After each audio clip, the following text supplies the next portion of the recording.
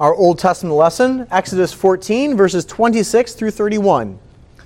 Then the Lord said to Moses, "Stretch out your hand over the sea, that the water may come back upon the Egyptians, upon their chariots and upon their horsemen." So Moses stretched out his hand over the sea, and the sea returned to its normal course, when the morning appeared. And as the Egyptians fled into it, the Lord threw the Egyptians into the midst of the sea. The waters returned and covered the chariots and the horsemen. Of all the host of Pharaoh that had followed them into the sea, not one of them remained. But the people of Israel walked on dry ground through the sea, the waters being a wall to them on their right hand and on their left. Thus the Lord saved Israel from that day from the hand of the Egyptians, and Israel saw the Egyptians dead on the seashore. Israel saw the great power that the Lord used against the Egyptians, so the people feared the Lord, and they believed in the Lord and in his servants Moses. Our second reading, Mark chapter 9. We're thinking today about belief or saving faith. Mark 9, verses 14 through 29.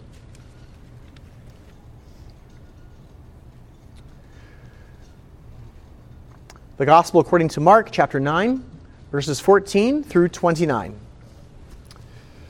And when they came to the disciples, they saw a great crowd around them, and scribes arguing with them. And immediately all the crowd, when they saw him, Jesus, were greatly amazed and ran up to him and greeted him. And he asked them, "What are you arguing about with them?" And someone from the crowd answered him, "Teacher, I brought my son to you, for he has a spirit that makes him mute. And whenever it seizes him, it throws him down. And he foams and grinds his teeth and becomes rigid. So I asked your disciples to cast it out, and they were not able." And he answered them, "O faithless generation, how long am I to be with you? How long am I to bear with you? Bring him to me." And they brought the boy to him. And when the spirit saw him, immediately it convulsed the boy, and he fell on the ground and rolled about, foaming at the mouth. And Jesus asked his father, "How long has this been happening to him?" And he said, "From childhood. And it has often cast him into fire and into water to destroy him. But if you can do anything, have compassion on us and help us." And Jesus said to him, "If you can, all things are possible for one who believes." Immediately the father of the child cried out and said, "I believe, help my unbelief." And when Jesus saw that a crowd came running together, he rebuked the unclean spirit, saying to it, "You mute and deaf spirit, I command you, come out of him, and never enter him again." And after crying out and convulsing him terribly, it came out. And the boy was like a corpse, so that most of them said, "He is dead." But Jesus took him by the hand and lifted him up, and he arose. And when he had entered the house, his disciples asked him privately, "Why could we not cast it out?" And he said to them, "This kind cannot be driven out by anything but prayer." Now our third and final scripture reading from Romans chapter 4.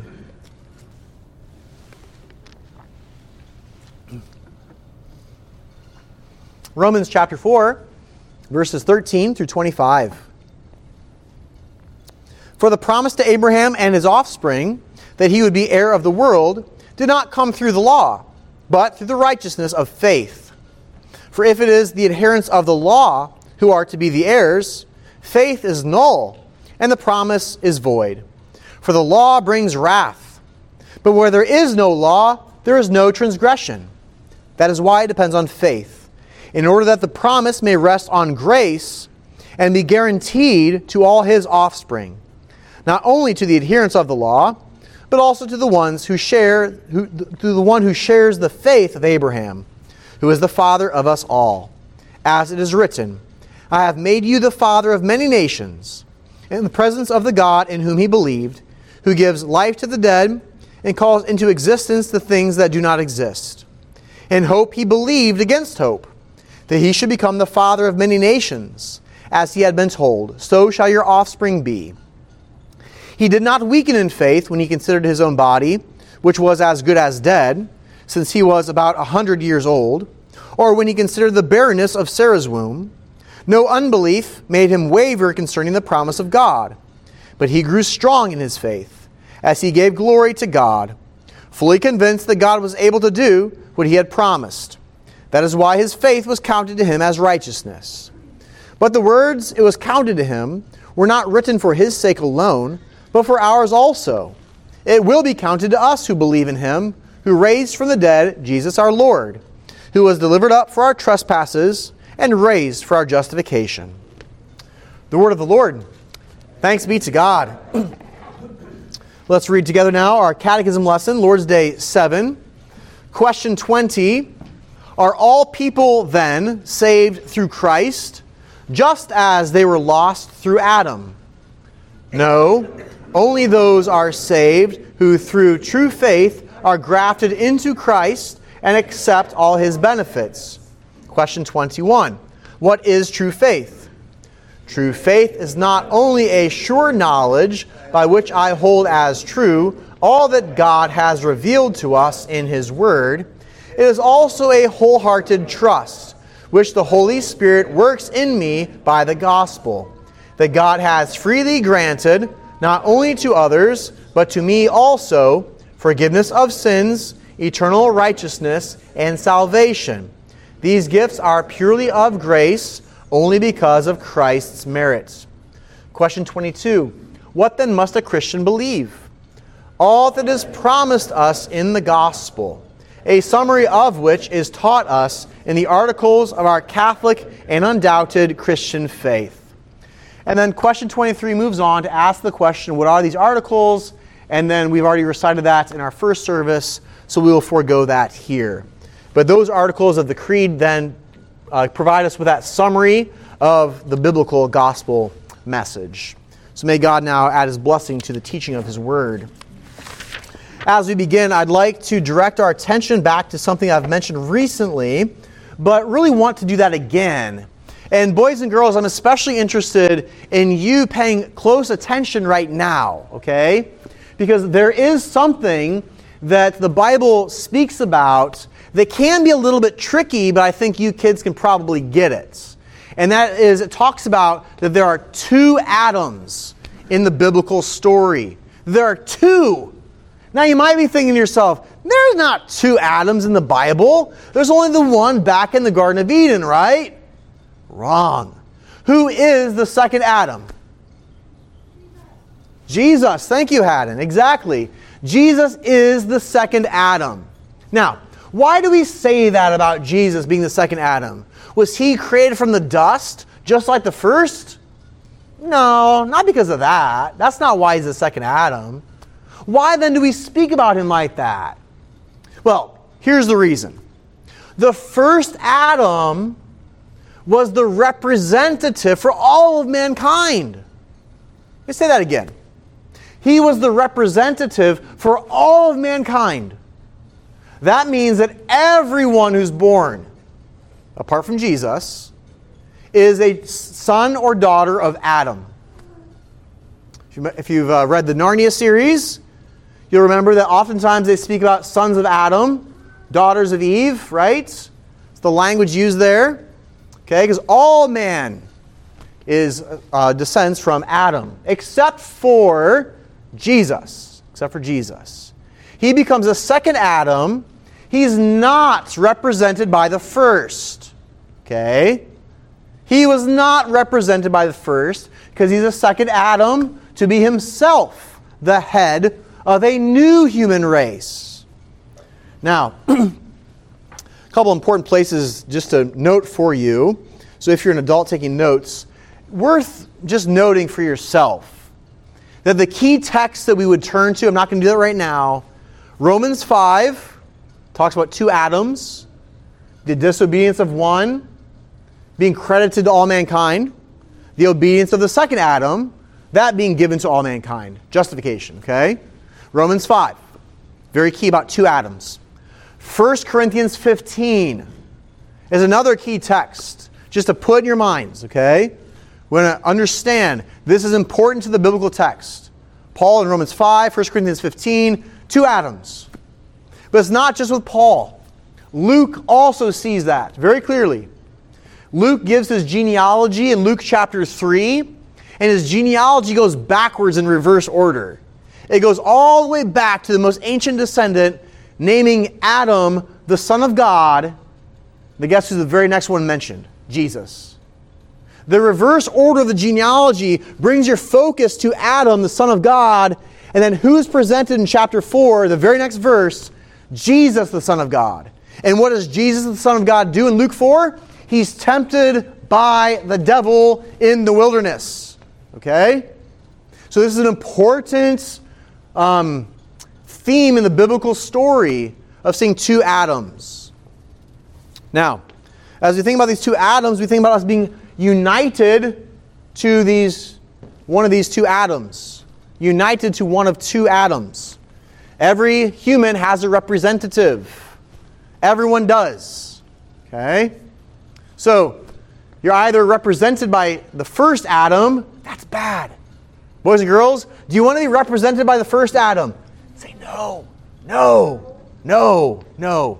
You want to be represented by the second Adam, right? Why? Because he was obedient for you, right? Because he bore your sins on the cross. So that's how he represented you, okay? So, when we then think about this union with Jesus, this is more for the adults here. There are a few different layers that are worth being mindful of. On one hand, the biblical text tells us that we were chosen in Christ before the foundations of the world. Ephesians 1, okay?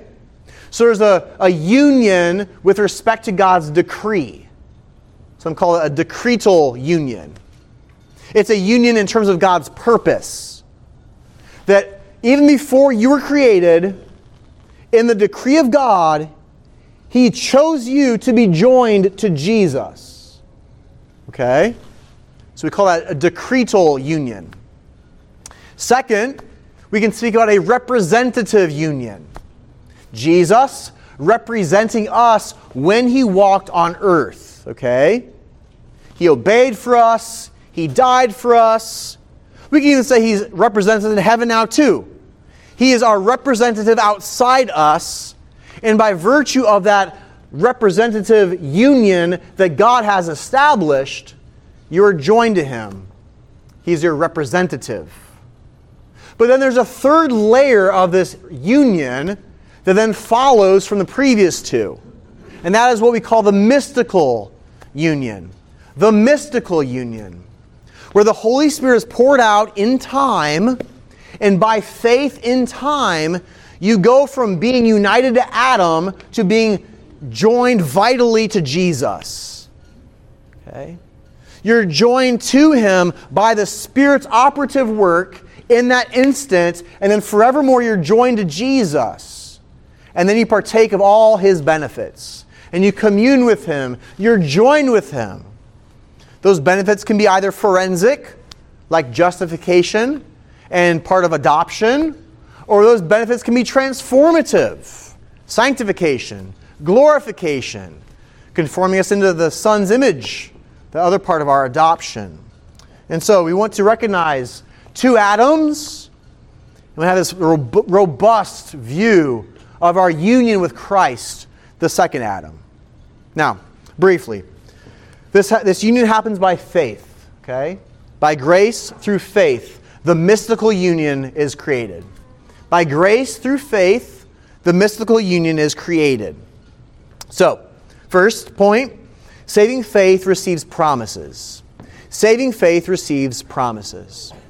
Now the question here is this: who needs saving faith? Did Jesus need saving faith? No. The sinner needs saving faith. The sinner needs it. Now, did Jesus have some kind of faith? Yes, He had faith, but it's not saving faith. He was not in need of salvation. He was not a sinner. He's not relying upon free grace. He is rather obeying the law and providing merits. Okay? So when we're talking about saving faith, we're talking about sinners trusting in promises of free grace. Now, Romans 4 shows very clearly, Paul is describing faith there, he's really focusing on saving faith, okay? Which is why he can pit saving faith over against the law, okay? Now, we understand that we have a general faith in all God's Word. The Catechism affirms that. We believe the truth of God's commands. We believe the truth of God's law, but we don't trust in it. Does that make sense? You get the difference there? If you trust in the commands for your life, you're doomed. But if you trust in the promises of free grace, well, then we find our salvation in Christ. So Paul's focusing in Romans 4 on that narrow view of saving faith for the sinner, of receiving a promise, trusting in a promise. Okay? After all, the law commands you to do something. You can believe that's a true command. You don't want to trust in it as a sinner. That's bad. But you believe the command is true. It's good. It is holy. You don't rest there, though, because the law says, do this and you shall live. You don't want to rest in that. So you can say this. The law says achieve. The promises say receive. Very different posture that faith has with respect to the promises. The gospel tells us to stop working to receive something freely granted to us by grace through faith. So our first point, saving faith receives promises. Second, saving faith receives Christ. Just briefly, just want to note this interesting text from the end of Exodus 14. This language of the Israelites beholding those waters that were once a wall coming back and crashing down upon their enemies. Recall how Pharaoh is that type and shadow in a way of Satan, and that the serpent and the seed of the serpent are then being crushed by those waters. They behold the work of God, the salvation of God. And what do the Israelites do? They believe in the Lord, and they believe in Moses. They trust in Moses. That's interesting, isn't it? Helps us to see that Moses is a type and shadow of Jesus. And Paul brings this out, actually, in 1 Corinthians 10. Because in 1 Corinthians 10, Paul says that those Jews were baptized into Moses in the cloud and in the sea. Baptized into Moses. That's the same language that Paul uses elsewhere about us being baptized into Christ. They're baptized into Moses. How can you say that? He's a type and shadow of Jesus. That's why you can say that. And so they're trusting in Moses. By trusting in Moses, they're trusting in Jesus. He's a type and shadow of Jesus. They were baptized into Moses. And so there's that sense in which they're then baptized into Jesus. And that faith union with Christ. Praise God for that type and shadow of the Red Sea. That salvation that's been worked for us through the cross and resurrection. Saving faith receives Jesus. Our third point. Weak faith receives Jesus. A weak faith receives Jesus. We see this very clearly in our Mark chapter 9 reading. Recall, Jesus is not terribly happy. It's a faithless generation. That includes everyone standing before him. These were not people who have done a bunch of good stuff. They don't have any merit to commend themselves. This is a faithless and twisted generation. And then he goes up to the guy who's got his son who needs to be healed. Hey, if you can do anything, could you just throw me a solid here? You know, like, if you can. Right? This man is not some pinnacle of faith. It's like you have, some awful medical diagnosis. You go to a doctor. Hey, if you can do anything, I'd love that. This is my last-ditch effort. That's what's going on with his dad in the story. Last-ditch effort. If you can, could you help me out? Probably can't, but I believe, help my unbelief. He has weak faith. And notice what Jesus does. with that weak faith, that man found life. The signs and wonders are given to teach us about the kingdom of heaven. Jesus pouring out life in response to a weak faith, a faithless generation, gives me encouragement at least. Because when we think about our catechism's answer about what saving faith is, it's giving you the ideal, this sure knowledge, this wholehearted trust. The problem is sometimes my faith isn't quite so wholehearted. Sometimes I'm struggling. Sometimes I'm doubting. But the Catechism gives us the ideal which we strive for. We see with Jesus that even a weak faith finds life in his ministry, because it's not about your strength of faith. It is about the strength of your Savior. And he is pleased in the context of your weakness. Boys and girls, Jesus is pleased, even when you have a weak faith, to forgive your sins and to rescue you from the grave one day. You don't need to be a perfect Christian. You don't. Now, we want to try to be good. We want to try to keep God's law, but we're going to fall short. Jesus is okay with that. Why? Because he paid for your sins on the cross. And he's okay with you having a weak faith if you're trusting the promises. Why? Because it's not about the strength of your faith at all. It's about the strength of the promises that God gives you. In these things we find all of our hope, all of our trust. Amen.